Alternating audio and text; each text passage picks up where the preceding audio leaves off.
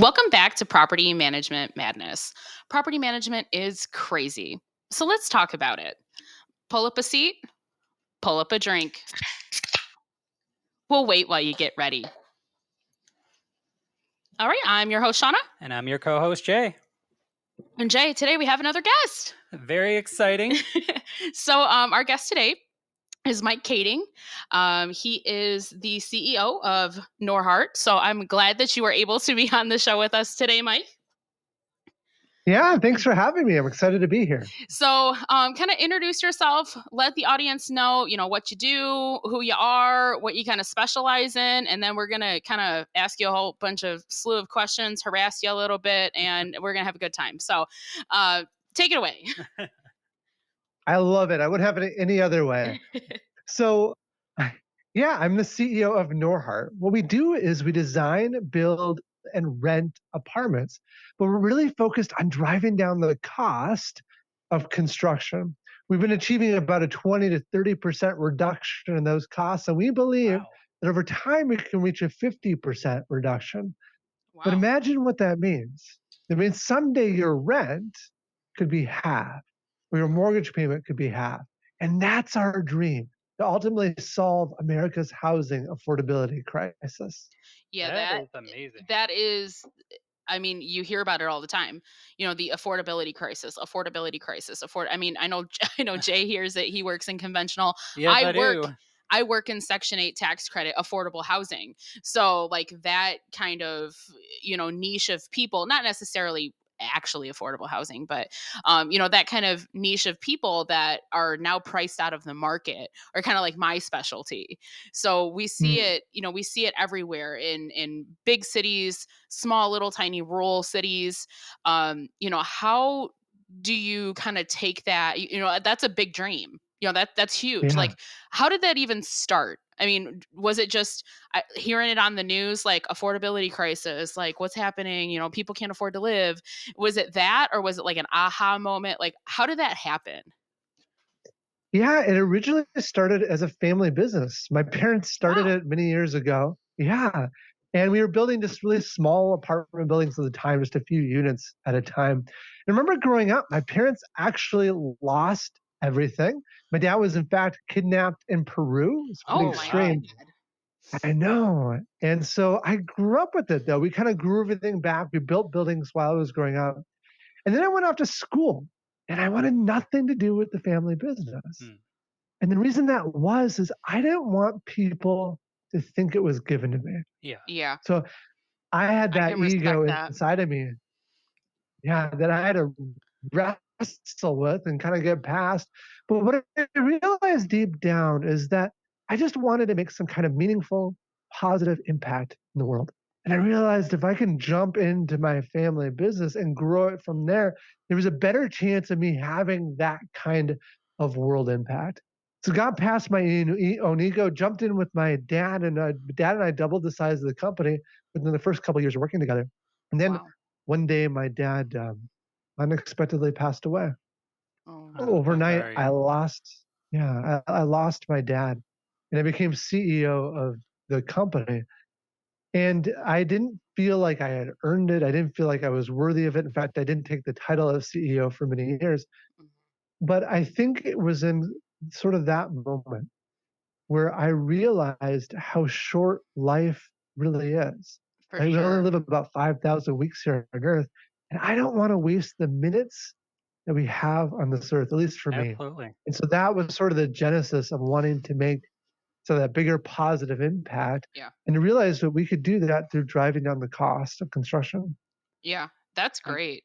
I feel like you went from like kidnapped father, like a rags to riches kind of thing right now, like a Cinderella moment. That's awesome. I definitely respect that you didn't want to feel like, it was just given to you. Yeah. I've worked with people in the past that have had that, kind of thought that they're like, I wanted to work my way up. I wanted to show that, this wasn't given to me. I actually did this. I actually contributed to make this happen. Yeah. And that's an amazing story. Just, thinking, maybe I don't want to do this, or maybe I want to go in another direction, and then diving back in and building the company up to Yeah. something you really believe in. That's amazing. Yeah, I agree. I think that when your sole goal, and to me it sounds like it.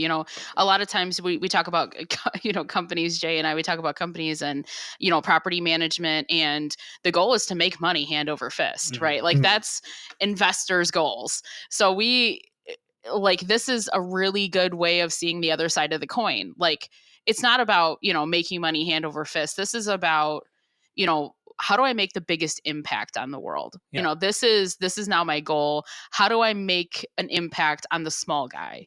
So you talk about like the cost of construction. How did you start lowering that? I think that everybody's idea is we always want things cheaper. Mhm. So how does that come to fruition? How does that Like, how do you actually impact that happen? cost? Right. And then you slowly see it continually to decline because we're all used to the prices constantly going up. So Yeah. how does that even, that sounds like witchcraft. How do you make that work? Yeah, there's so much that goes into that. You Tell think us of a very everything. All your trade everything. All right, we're secrets. gonna be here for quite a while. But at a very simple level, if you look at other industries like manufacturing, they've improved labor productivity by 760% over the past 60 years. Yes, they have. Agriculture's improved it by 1,500%. But construction, done nothing. Well, 10%, but basically nothing, right? Yeah. So we're taking the lessons learned from these other industries and applying it to our own. One example, in the world of construction, you have a bunch of different companies that come together to do one project. You have a different company that's an electrician, different company that's your general contractor, a different company that's the owner and property managers. We see that all the time. If, Mhm. yeah, if a construction company were to produce cars, you'd have a different company installing the windshield, a different company installing the door, and a different company installing the wheel. And then, of course, the wheel company would call you up and say, "Hey, I'm so sorry. I got delayed on another project. I can't get out to you for 2 more weeks." Mm. Yeah. And your line would be shut down. Yeah. See, the world of manufacturing looks at us and says, "We're crazy." And we respond and say, "This is the way it's always been done." Right. So we brought all the work under one roof. And by doing that, we can enable some very simple techniques. One example is the assembly line. I Yeah. know, revolutionary, right? But how I in the mean, world? don't try to fix something that's not broken, right? Yeah, exactly. But how in the world can you take a building and drive it down a line? Well, you can't. But what you can do is you can take the person and move them through the building. So right now in our buildings, every 5 hours, our teams move by one unit to the building. So the end of our building, every 5 hours, we have a brand new apartment unit completed. And that one technique takes a project that might take 15 months and drives it down to 9. But there are 10,000 little things like that that come together to really see the driving down the construction costs that we're achieving. That's awesome.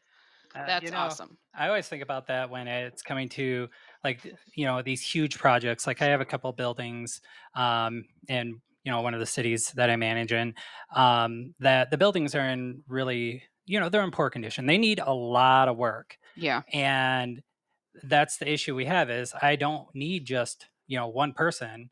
I need Mhm. like a whole crew of people to go out there and figure out what all the problems are in these buildings.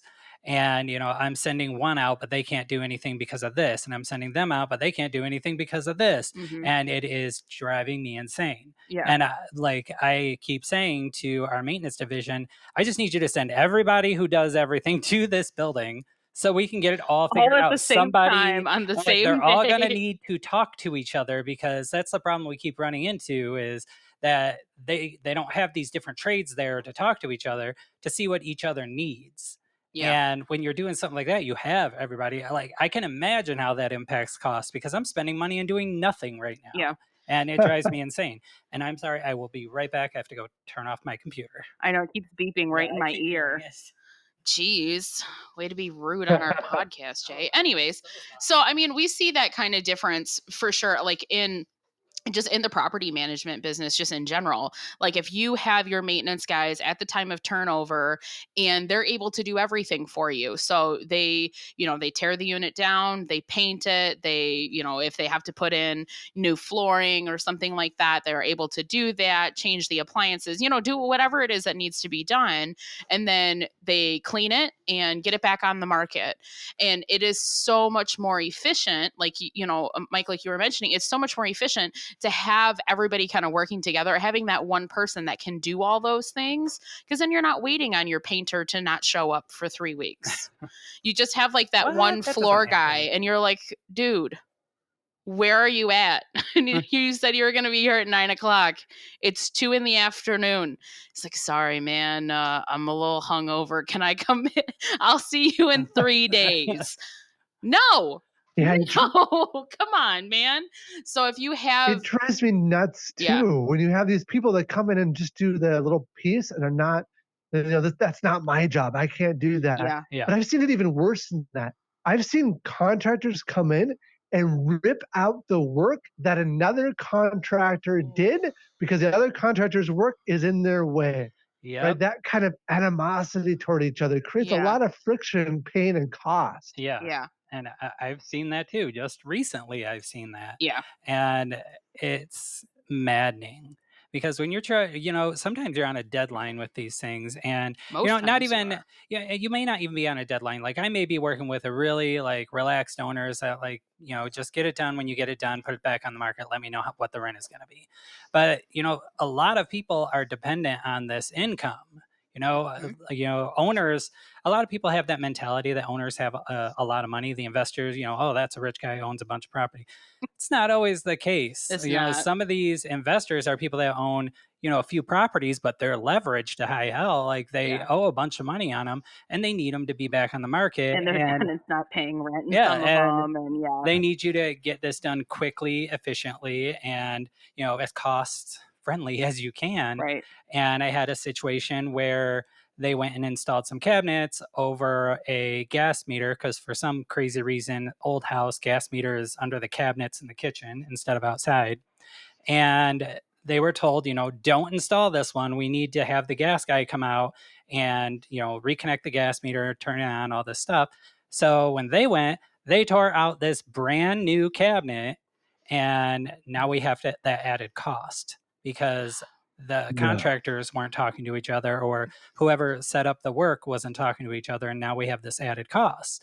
This is what is driving all these prices up. Our market, I'm in conventional housing. We go by whatever the market rate is, and sometimes owners are like, well, let's kick that up another $20. I need to make back some of this turnover cost.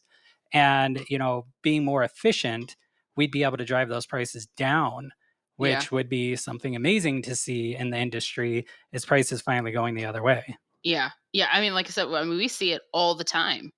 We see it all the time that, the cost of lumber's gone up. So now it's going to cost, instead of $1,600 for this turnover, like you would normally be expecting to pay, it's now going to be $2,500, $3,000 out the door. And then you got to tell your owner, and then they have a stroke right there on the phone with you.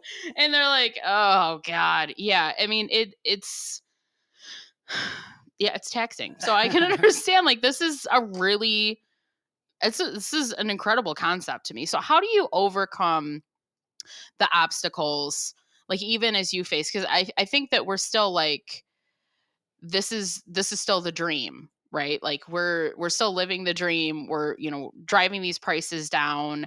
We're seeing it, but is this going to last forever? There has to still be hiccups. So like, what kind of obstacles do you still hit, even though you've kind of like zoned in, tried to perfect this? Yeah. Like, let's try to perfect this. I know that nothing's perfect. So what, well, except for me, speak for yourself. Oh, shut up. So like, what do you face as like, we still constantly see problems? Like nothing's going to be perfect. It's okay, guys. Like I know that this is hard. So what, what's kind of like where are your aches and pains at still? It's all the time. And the key here is that you build up an infrastructure, a team, and capacity to be able to solve those problems as you get hit with them. We talked about lumber. So last year when prices went sky high with lumber and a variety of other materials, we got hit with the same problem. In fact, the prices went up by tenfold, right? We can't afford that. So what do we do in that situation? We went and we built out our entire own supply chain and started purchasing directly from manufacturers and built a whole infrastructure just to handle that. So that way Calm we're down, actually getting the lower prices. Yeah, but it worked. And now that problem became an opportunity because the pricing came back down the whole market. Now our costs are even less today. Yeah. Another example is interest rates. A lot of projects right now are not penciling. And nationwide, I think we're down for multifamily starts or new construction by 70%. And then in the area that I'm in Minnesota, it's down by 90%. Wow. And the reason that is because the interest rates are so high. Yeah. So we're faced with the same thing. What are we doing to solving it? We're actually launching a new investment platform. We said, why couldn't we just become the bank and let investors invest directly and get that higher rate of return, get the bank's profits, and for us to be able to continue doing what we're doing. So we launched that platform a few months ago, and that's been growing quite rapidly. So with every challenge that comes up, that's an opportunity to make change, to solve those problems, and actually put yourself in a better spot long term. So that's opposite. Then you become that one-stop shop. That's what I was going to say. You kind of got your hand in every cookie jar here. So you can streamline it all and do it all. You know, at the company I work for, we have been trying very hard to, have our hand in the cookie jar everywhere. And then sometimes we spread ourselves a little too thin, It doesn't work. Yeah. And it's something that we've been trying for a while. So I actually have a question, because you said you build these multifamily properties and everything. Do you manage all of your own properties as well? Do you need a property manager? Well, right now we have our entire own property management team. So we do everything from property management all the way to engineering, architecture, even manufacturing, component supply chain, the whole 9 yards. I love it. Right on over to Michigan. We'll come work for you. Yeah, no kidding. You're not too far. No, it's enough. Yeah, that's fine. So that's incredible. That's incredible. So one of the things that we talked to one of our last guests about, like, how do you find that place? Like, it's all location, location, location, right? How do you find the market and find the place where you know that putting your investment there is going to be a good idea? Like, what sort of things in the market do you look for in those types of specific areas? Yeah, so I'll give you two answers to this. The first is the more conventional answer, and then I'll give you the second one, a little less conventional. But conventionally, we look at things like population, we look at commercial zoning nearby, we look at transportation nearby. Our newest property is a 7-story building that's right at a new transit line, right in a very up and coming part of the Twin Cities. Great commercial zoning right nearby, lots of amenities. So it's sort of those sorts of factors that we look at. That's conventional. But non-conventional, one of the benefits of driving down costs is that we can then we look more at production levels. So we want to be able to produce a lot of units for a given marketplace. Right. And we actually care a little less about zoning because we don't need to maximize every last dollar at NOI. Instead, we're focused on driving down the cost of construction. So our NOI is a lot better than everyone else to begin with. And then for us, it's more of a volume game, producing enough in a certain area. Okay. So you're not necessarily looking at maybe some of the same things that other people would be looking at, like stability and things like that. You could be looking at, is this place going to be up and coming? Is this going to be a good place to put something? Like Jay and I are in the Detroit area. So, Detroit, everybody, I think we can all collectively, right. I think we can all collectively agree that Detroit, pretty much died 50 years ago, but it's been coming back to life. Yeah, It's been gotten coming a back to life. lot done in So, Detroit, and it's still especially in my growing. lifetime, like Yeah. everybody, since I was a kid, they're like, "Oh, Detroit's coming back," and I was like, "Yeah, okay, whatever." But now I'm like, "Wow, Detroit's coming back." Yeah, because you never go there. Every time she goes there, she's like, "Oh, wow, this has changed." I'm like, "You I live don't go here. there Calm because the down." potholes are too big. Okay, But they're not anymore. I can attest to that. They fixed a lot of them.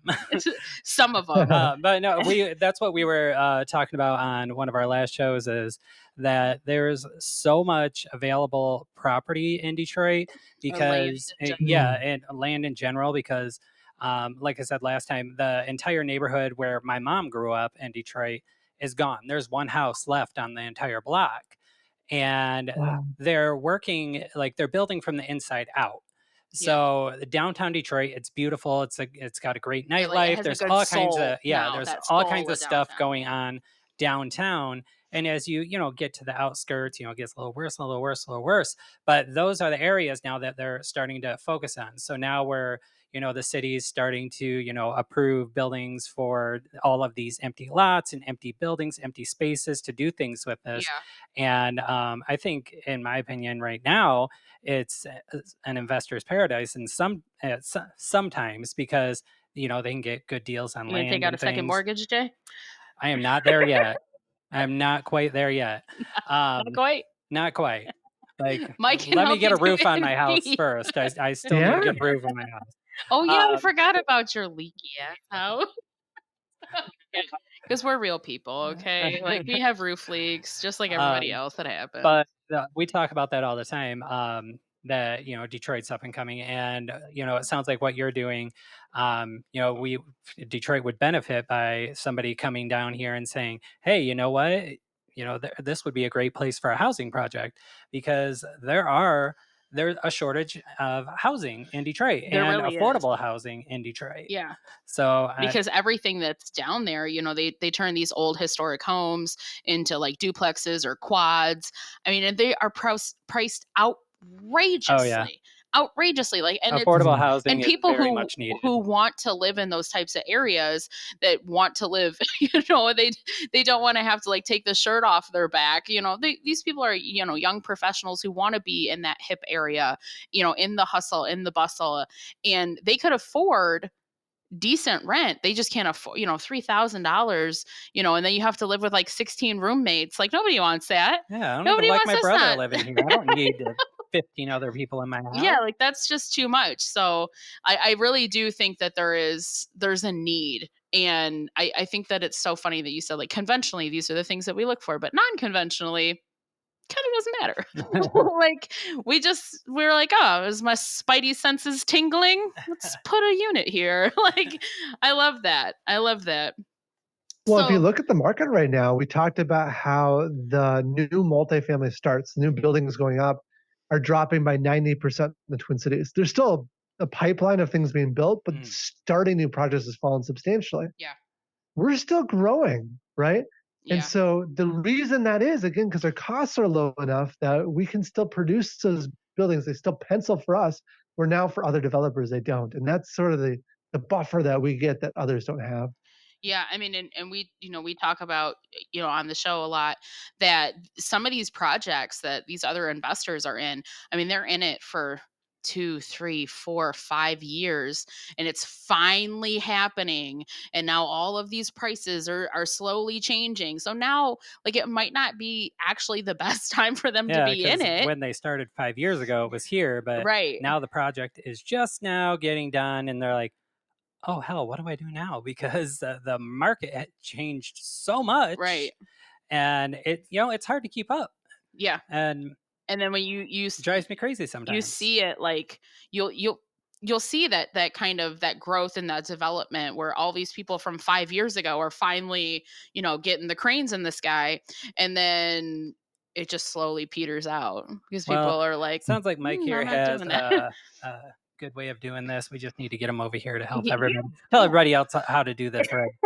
Um, so, Mike, we're just going to start pimping you out to all the investors out here and say, you know what, you need to talk to Mike because he already knows how to do this in the smart way. the And smart way to do listen, this. I've seen so many projects done the dumb way, and I'm not like, I know how to do general maintenance. I have done remodels. I've done this stuff myself. So I know when I'm watching somebody do work and it's being done inefficiently, Yeah. and I just want to scream. And if I had hair, I would pull it out. But in those instances, I'm not the investor. I didn't hire them. It's not up to me to tell them, oh, Do what it are you nice, doing? not Why are you twice. doing that? Yeah. Yes. Why are you putting that in? Why are you putting a toilet in and there's not even any plumbing? Like some things just don't make sense. Do it nice, not twice. Yeah. So how do you market? I want to get into this. I really, because one of the things that we struggle with at my company right now is that some of our properties are in pretty rural areas, and we just are like, I don't know. Like, these people moved away. I don't know what to do. Like, so how do you market your units as, like, I mean, are you like, we're cheaper, and our fixtures and everything are above the market average, come and live with us, like, what sort of things bring people in? Because you can build and build and build and build, but if you don't got anybody living there, you're not making any money. Yeah. So how do you market that? Or does it just happen? I mean, that could very well happen too. Like, people just see it and they're like, oh, I want to live If you there. build it, they will come. Yeah. Location, location, location. Yeah, so a few different things. The first you got to get right is the property and the resident experience. And Yeah. so, like our newest property, 7 stories, has penthouse suites, pool, coffee shop, restaurant, thousands of square feet of amenity space, co-working space, movie theater, everything in one place. Wow. Rooftop Where's it? patio, views of downtown. Yeah, A and movie it's right theater. yeah, I'm it's talking right at about. the intersection of major Write highways that here in down. the Twin Cities. So what's interesting, just getting that great property in line, like we're not even open yet, and we've got a waiting list that is multiple times larger than the number of units that we even have in that project. Right. So that's sort of step one. We also think about branding. So our properties now are branded as Norhart properties, not just individual building properties. That gives us a little extra push there. The customer experience, the creating an amazing experience, that starts really with the employees first. Yeah. That's a key aspect of this. And then there's just the tangible stuff, right? There's listing on ILSs. We do a lot of Google and Facebook advertising to supplement that. Oh. But I think the kind of extra fairy dust that we do beyond all of that is one of the things I've been learning is most business owners understand the importance of the dollar and cash flow within the business. I think a lot of business owners don't really deeply understand the value of attention. And clearly you guys do with this podcast. But if Well, you look thank at you. someone like, yeah. If you look at someone like Gordon Ramsay, right? World famous chef, the host of Hell's Kitchen. If you go to one of his restaurants in Las Vegas, like Burger, for example, it's at least a 45-minute wait anytime you show up for that restaurant. Now, if you look across the aisle, same casinos, same amazing chefs, same amazing staff, incredible food. The other restaurants are not nearly as busy. They're probably 10 times less busy. But what's the difference between Gordon Ramsay's restaurant and everyone else? It's the fact that he's built an audience and he's got no like and trust factor with them. And we're starting to spend a lot more time on building that connection directly with people, with being on podcasts, being on TV, creating our own podcasts and connecting with people on social media. And that's having an impact on what we're doing as well. And that's really the supercharging pill of all of it. Yeah, Wow, that's I've great. seen that. Oh, I'm sorry. We are going to have. All right. So I know we were just talking about social media and how you apply those different things, and when you're looking for, or when you're doing your advertising and everything like that. So I know that's something that my company has struggled with. We're working on the socials and everything like that. And I love that you do people sourcing and things like you said when you're looking for where to build and everything. So tell me a little bit about your socials. Like, we've set up things like Instagram and Facebook, and we're going to be doing Have you been TikTok dancing? What do you want me to? I can't dance. I can't do that. That doesn't matter. TikTok doesn't care. Do you TikTok dance for your company? Then you're failing. You're failing. Just tell him he's failing, Mike. All right, Shauna's out. Goodbye, Shauna. So TikTok dance for my company. How did? Mostly just we just lost. All right, so Shauna's now in charge of TikTok dancing, but I will be in charge of TikTok dancing. But how do you apply like social medias and to your company? Like we're so slow to this whole thing and trying to get it all up and going. Like we have an online presence, we have a website, even for our company or our umbrella of companies, each one has a website, but we haven't been able to break into doing all the socials and things. So do you utilize all the different platforms? Yeah, we do. But what I'll say that doesn't work is just posting general things about your property. I think that's good, and people get a better sense of who you are. So don't get me wrong, that's a good step to go. But for people that are not necessarily looking for you, they don't care, right? You need to give them a reason to care about what you're actually posting. Yeah. And so when we post content, the biggest, most important thing to think about is the hook of that content. It's the first few seconds, why, and telling people why they actually want to engage, why they want to listen to this little bit that you're doing, and then to really deliver on that hook and then end it quickly. So we have a variety of things for our business, but I'll give you one example. Do you TikTok dance? For one of our shows. I don't, but I would. Well, when Mike gets on the camera with me, we'll do a TikTok dance together. Okay. That's the deal being made. Right? There we go. But I'll give you one example of one video we did that ended up being really successful. What we did is my daughter wanted to give out candy to the neighborhood. So we took one of our dump trucks, filled it to the brim full of candy, and drove it around the neighborhood throwing out candy to the neighbors. And then we ended up donating the candy away. But the hook was about what would a 5-year-old do with a truck full of candy? Right. And that video exploded, right? But you can see how you got to take a little bit of creativity, something different, and a really interesting hook. And if you do that, you'll see a success. If you just post about what your pool looks like, nobody cares. See, that's what Shauna and I were talking about is when we're like, even for our own things like our podcast and everything, it's about not just saying, hey, we do a property management podcast. I mean, I will shamelessly plug myself. Like I will just be like, hey, but just it's not all just a property management podcast. It's information, it's laughs, it's suggestions. It's not marketing. And we just want to put it out there for people to be able to listen to and maybe learn something. And the same for the company I work for, talking about social medias. And really it's getting everyone to buy in to doing everything, because sometimes you have to have the staff, everybody, the owners, buy in for doing this. But when I've talked to them about it, it's not, we're not just going to sit there and talk about just what we do, because who's going to want to listen to that? Nobody's going to want to listen to that. It's not going to draw people towards you. It's not interesting.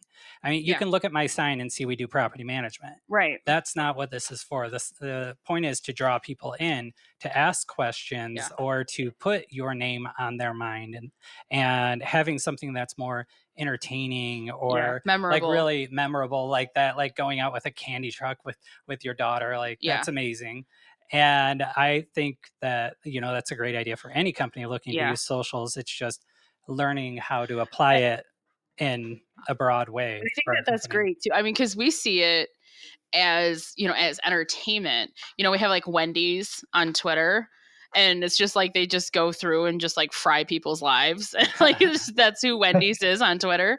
And then there's like Scrub Daddy, like the sponge company, like on TikTok, and they make all sorts of just ridiculous content that really has nothing to do with the sponge at all. It's just hilarious. And then you remember Oh yeah, that was the Scrub Daddy thing. I love Scrub Daddy anyways. That's another shameless plug for people who are cleaning units. If you don't subscribe to the Scrub Daddy, you definitely should. It's fantastic. Are you getting paid for that? I am not, but I think that the owner might pay me if people mention my name enough. Anyways, Scrub Daddy is such a good example, though. It is. Like, it's not marketing. Yeah, who would think that marketing a sponge on social media would be anything? Yeah. The way they do it is so clever. It's different. It's unique. It draws you in. It brings a level of curiosity. You just have to watch more, and it just changes the game. And that's what we're talking about here. To do it well, you need to follow a path like Scrub Daddy has done. Yeah, like that's one of my perfect examples. Like, I'll just go on TikTok and just like look up Scrub Daddy sponges so I can watch their TikToks because they are hilarious. And TikTok is dangerous, though. I go on TikTok and I end up 4 hours in the future, and I'm like, how did I get here? Yeah.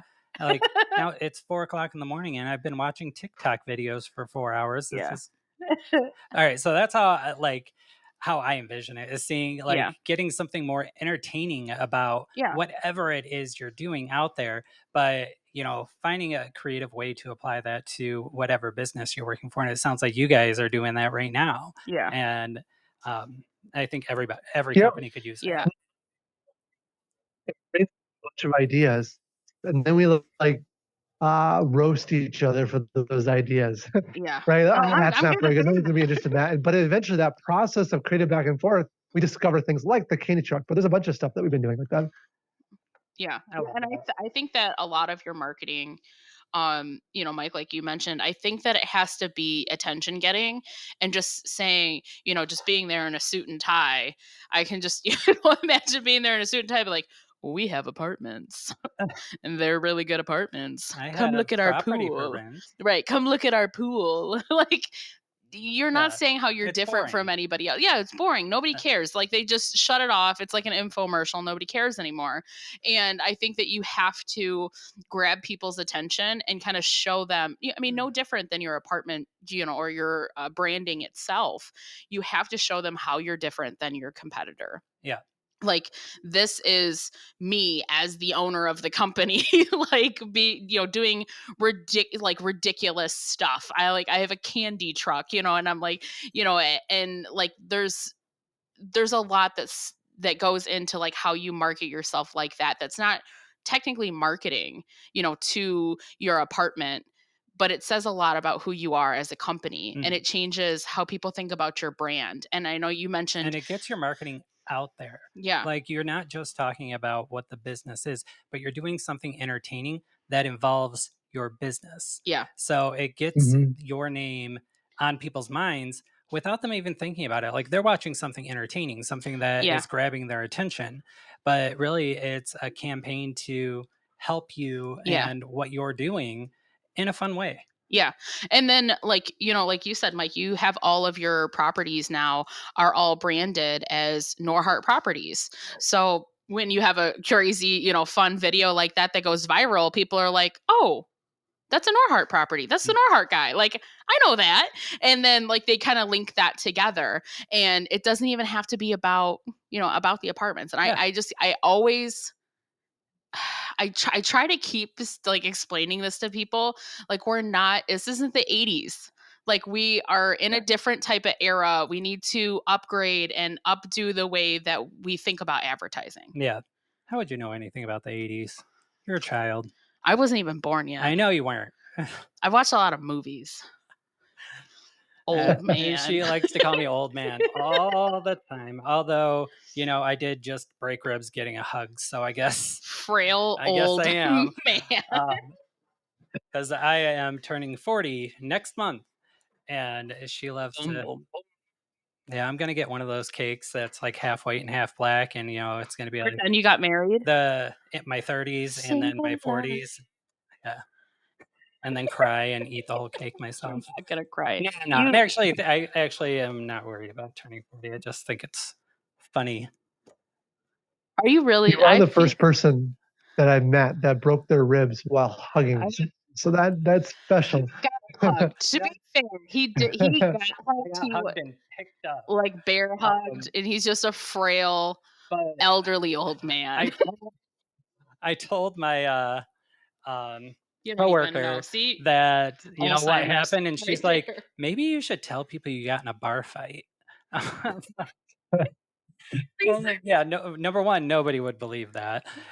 Number two, I'm like, I like that. Like, I broke Oh, my ribs in a funny way. It wasn't like a horrible way. Like, I walked away from that hug like, oh my god, let's go play pool now. And I did. Like, that first night, like, when it happened, like, I felt the popping, but I had, like, that compression shirt thing I wear. Because just I keeping lost a all your bunch of weight, insides so in. I wear this shirt underneath my clothes, and it was like pushing on everything. So I was a little sore that night, but I was like, oh, whatever. I went and played a few games of pool, and then the next day I'm like, oh my god, I think something else is wrong. And yeah, sure enough, there was. Old So I'm an old man, and man. I accept it. And I think it's the funniest way to break your ribs. So it wasn't anything tragic or scary or Yeah, anything. So I'm going to tell the story about breaking my ribs from a hug because because you're a it's funny. frail, elderly In old fact, I think man. that's going to be I'm going to make it into a TikTok for advertising. That's what I'm going to That do. would work. That that Yeah, that would be that'd interesting. be something to catch people's attention. Like, Oh my god. and by the way, I'm your property manager. Oh Wheel me in a wheelchair. god. Oh, Jesus. I'm changing the subject. Okay, so let's get back on topic. Thank you very much That for was that totally on little topic. That wasn't a caveat. tangent at all. It wasn't. It was fantastic. 10 out of 10. Applicable. It's very applicable. Yeah, whatever. So let's talk about, we're talking about branding and how, I mean, at the end of the day, your brand is your people. You're Yes. talking about retention and you're talking about customer service. And like the very beginning when we started this episode, you're like, these things are important. This is what drives people in and keeps people there. So I mean, anybody who's been in this industry long enough knows how important this is.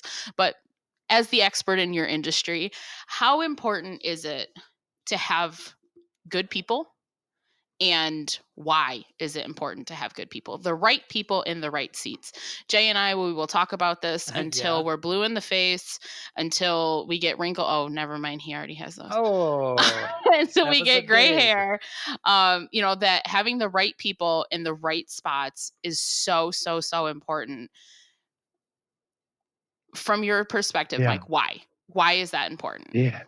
The number one most important lesson I've ever learned in life when it comes to business is to hire the very best people.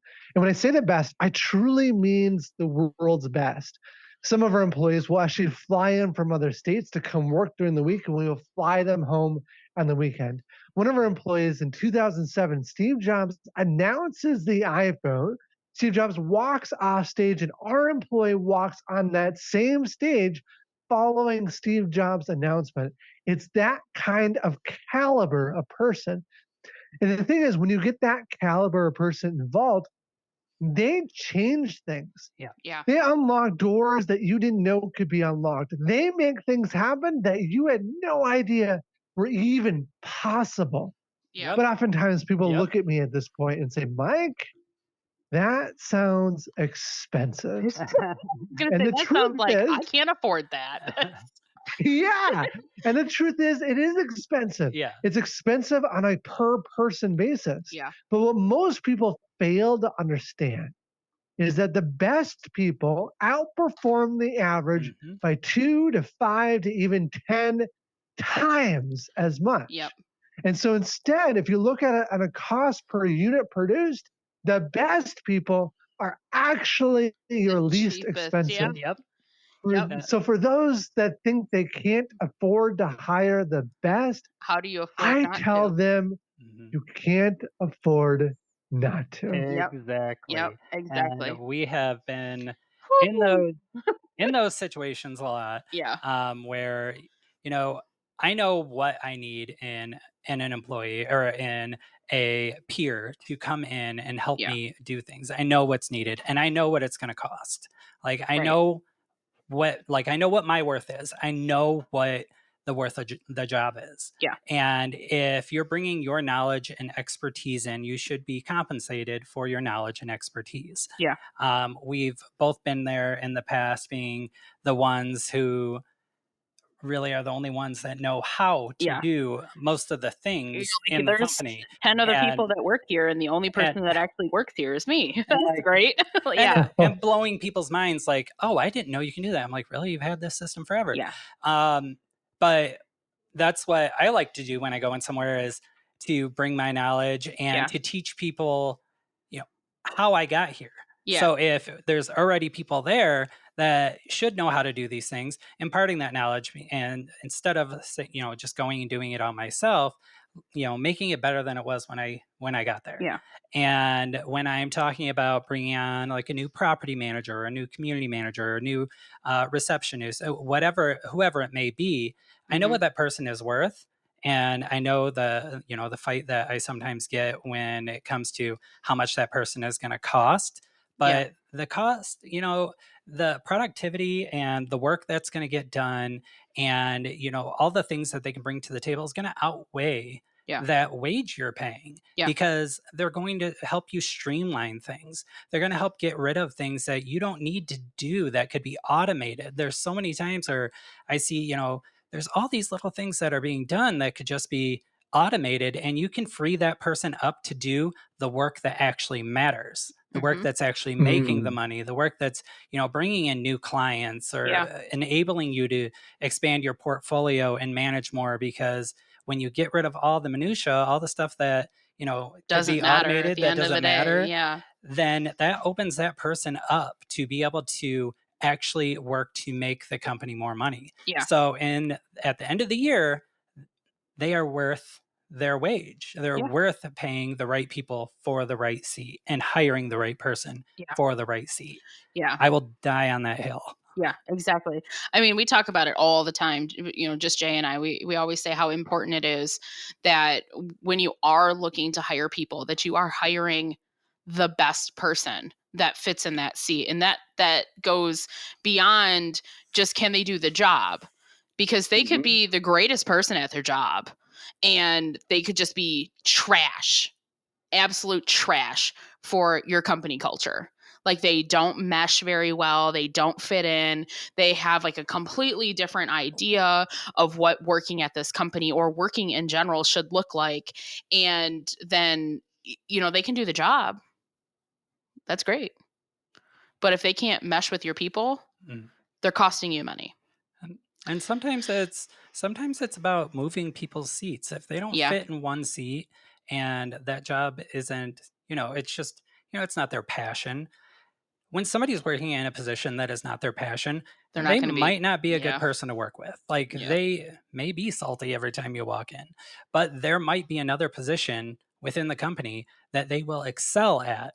So asking your employees and your staff questions, and actually listening to them to find out, what, maybe it's not this. Maybe I just need them to go work over here, because they're going to be a lot better at this. This is what they really want to do. It's their passion. Yeah. I think genius, right? Understand what really makes them tick, what their passion is, what they really bring to the table. Name it. Let them know. Let others know. And then the key is, you just touched on it, is understand the nuance of how that's different than maybe the role that they're in. Yeah. And if you can just shift them a little bit, and sometimes it's just some of the job responsibilities they do, if you shift them a little bit so that they're perfectly aligned to their genius, their work productivity goes way up. Their engagement, their passion, their drive, everything goes way up. And I think a lot of managers miss that, and they think it's just kind of a general fit, but no, it's a nuanced, critical fit to get right. Yeah, it's not a one size fits all kind of thing. Yeah. Like, following up with people, finding out what they like, what they can do, what they're passionate about. That's where I think a lot of managers fail at. And I think that I've seen it so many times. A lot are really quick to just either pull the trigger and fire someone, instead of talking about it more and figuring out if they're in the wrong seat, or they will just completely do the opposite and just let it ride that way with a person who doesn't have the productivity, isn't doing the job, isn't meshing well with people, but they just let it go because, hey, I have somebody in that seat. I don't need to hire somebody. Yeah. I've seen it so many times, and it's infuriating sometimes because I just want to say, let's change things up a little bit. Let's Like ask the questions. it's Let's get people in the okay. right seat. Right. It's okay Yeah. to make changes. Yeah. And I think that sometimes it has less to do with your job title and more to do with your job responsibilities. And I love, Yep. Mike, like in the very beginning, you said that, when your father passed, you became CEO, but you didn't say you were CEO. You didn't take that title because what you were doing didn't, what the title didn't matter. It's the job responsibilities. I mean, and even if somebody who's the CEO of a company has, can stay humble enough that they don't need that title, then I'm pretty sure your receptionist is going to be okay. Like your property manager is going to be okay. Like it's about the job responsibilities and what they do every single day and helping people help themselves, because I mean, I'll say this is a hill I'll die on. There's nothing worse than going home at the end of the day and being like, I suck at this. Yeah. I suck. I did XYZ all day long and I burned myself out. I'm burning myself at both ends of the candle and I suck. This sucks. You don't want to do that. Yeah. And it might not even be that you suck. It's just that you're not in the right seat. And if you don't feel like you're making an impact in what you're doing, you go home very defeated. Yeah. And we've had employees that we've decided to let go, not because they were bad people, because we realized their genius didn't line up to any positions we had in the company. Yeah. So we actually helped them find new spots. But what's magical about that is we've had people come back and thank us for firing them because they were unhappy, right? Coming home every day just feeling like you're not good at your job is awful. Yeah. And the wheel it takes to somehow like push yourself to go to a new job is tough. Yeah. So the fact that we were able to help them do that, they were now in a better spot. Yep. Yeah. Absolutely. And that's the thing. Sometimes you have to pull that trigger and do it, but it's all about making the right decision for the right reasons. You have all the information. Yeah. And sometimes it is a groom 'em or broom 'em situation and they need to go find what they are passionate about. Yeah. But it's all about that conversation that you have. Yeah. And just building that for confidence, years number one, mean just that this because is what you should be doing. you come in and nobody knows everything about property management ever. No. We've been doing it for as long as we have, and I will still learn something new every day. Yep. So, fostering that, that curiosity about learning. I love when I get somebody in that really just wants to know everything. Yeah. And I'm like, listen, you're never going to know everything, but say it with enough of confidence and they're going to think you do. Yes. But, I love fostering, that person that wants to grow in a job, in a career, and teaching them everything I know and how to actually, I didn't get here by just sitting here quietly and, just sitting in the background and doing the bare minimum. Yeah. If I didn't understand something, I looked it up. If I didn't know how to use a system, I went to the help center and figured it out. So I love when I get those self-starters in that really just want to just keep going and learn everything. So we kind of got on a tangent there, but I think that that's true, and I think that it's still applicable. I mean, we can take that back to the company culture. If the company culture aligns with who you are as a person, you want to learn stuff, you want to advance, you want to grow, you're just a little hip baby, just a little hip baby, and you want to grow up and flourish. You have to have a seat in the right place that's going to allow that to happen. So Mike, like on a scale of 1 to 10, I guess I'm just going to pull out a number, 1 to 10, like how important do you think company culture is in order to get the right people, first of all, and then why it's so important to have good culture so you can keep the right people? Because we can all, it's good if you can hire somebody, but if they don't stay, you're back to square one. Yeah. It's foundational. If I had to give a number, it would be easily a 10. Well, we work really, really hard on culture, and there's a bunch of things that we do. I'll give you a couple of the more unique things. One is, so every 6 months we do an employer survey, common, right?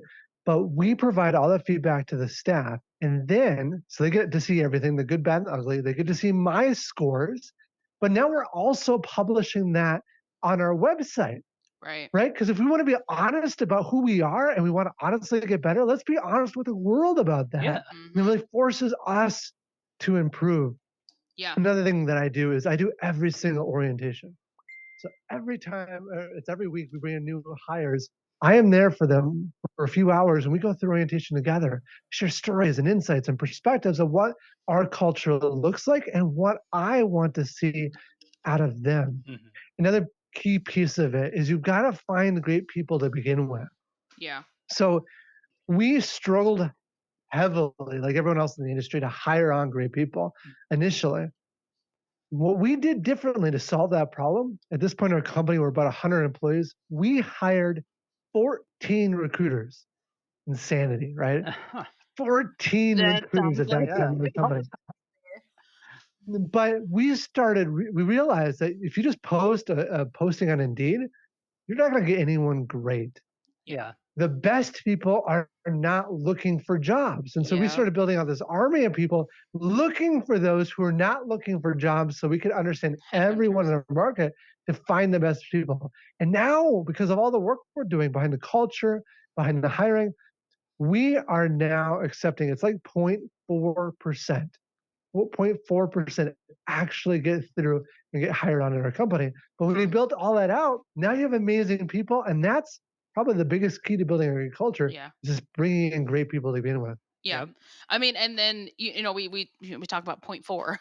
Like the reason, part of the reason too is that you're only hiring the best of the best, but then you don't have a lot of turnover. Yeah. So you're not replacing people all the time.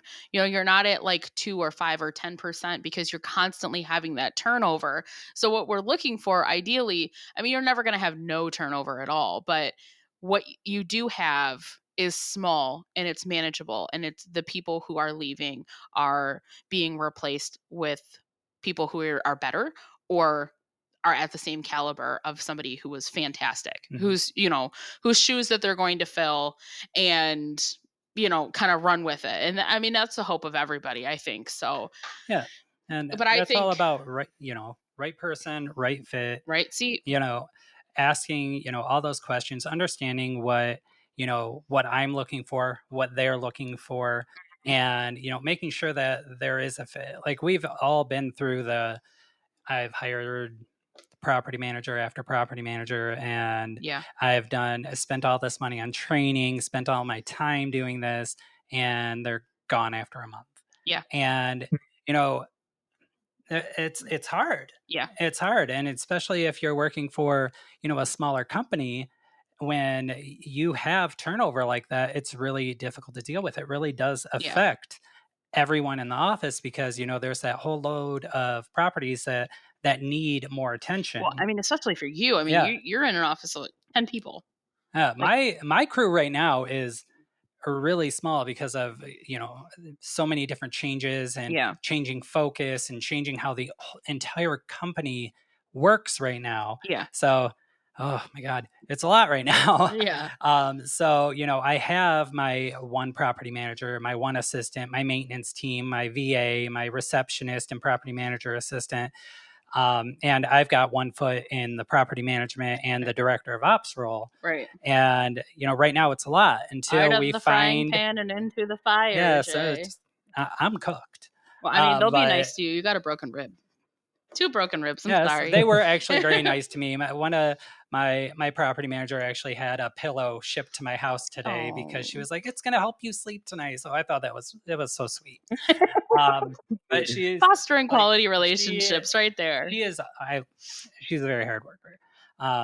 But it's hard when a company is changing focus and kind of building different things, and now we've just got to build up the talent base Yeah. and who we have in the office.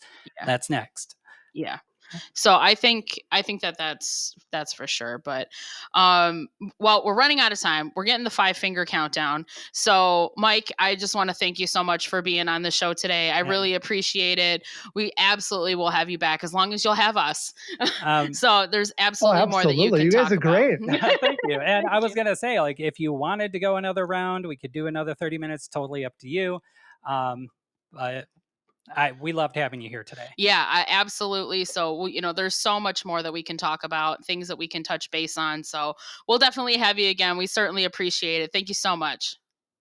Yeah, thanks for having me. This has been great.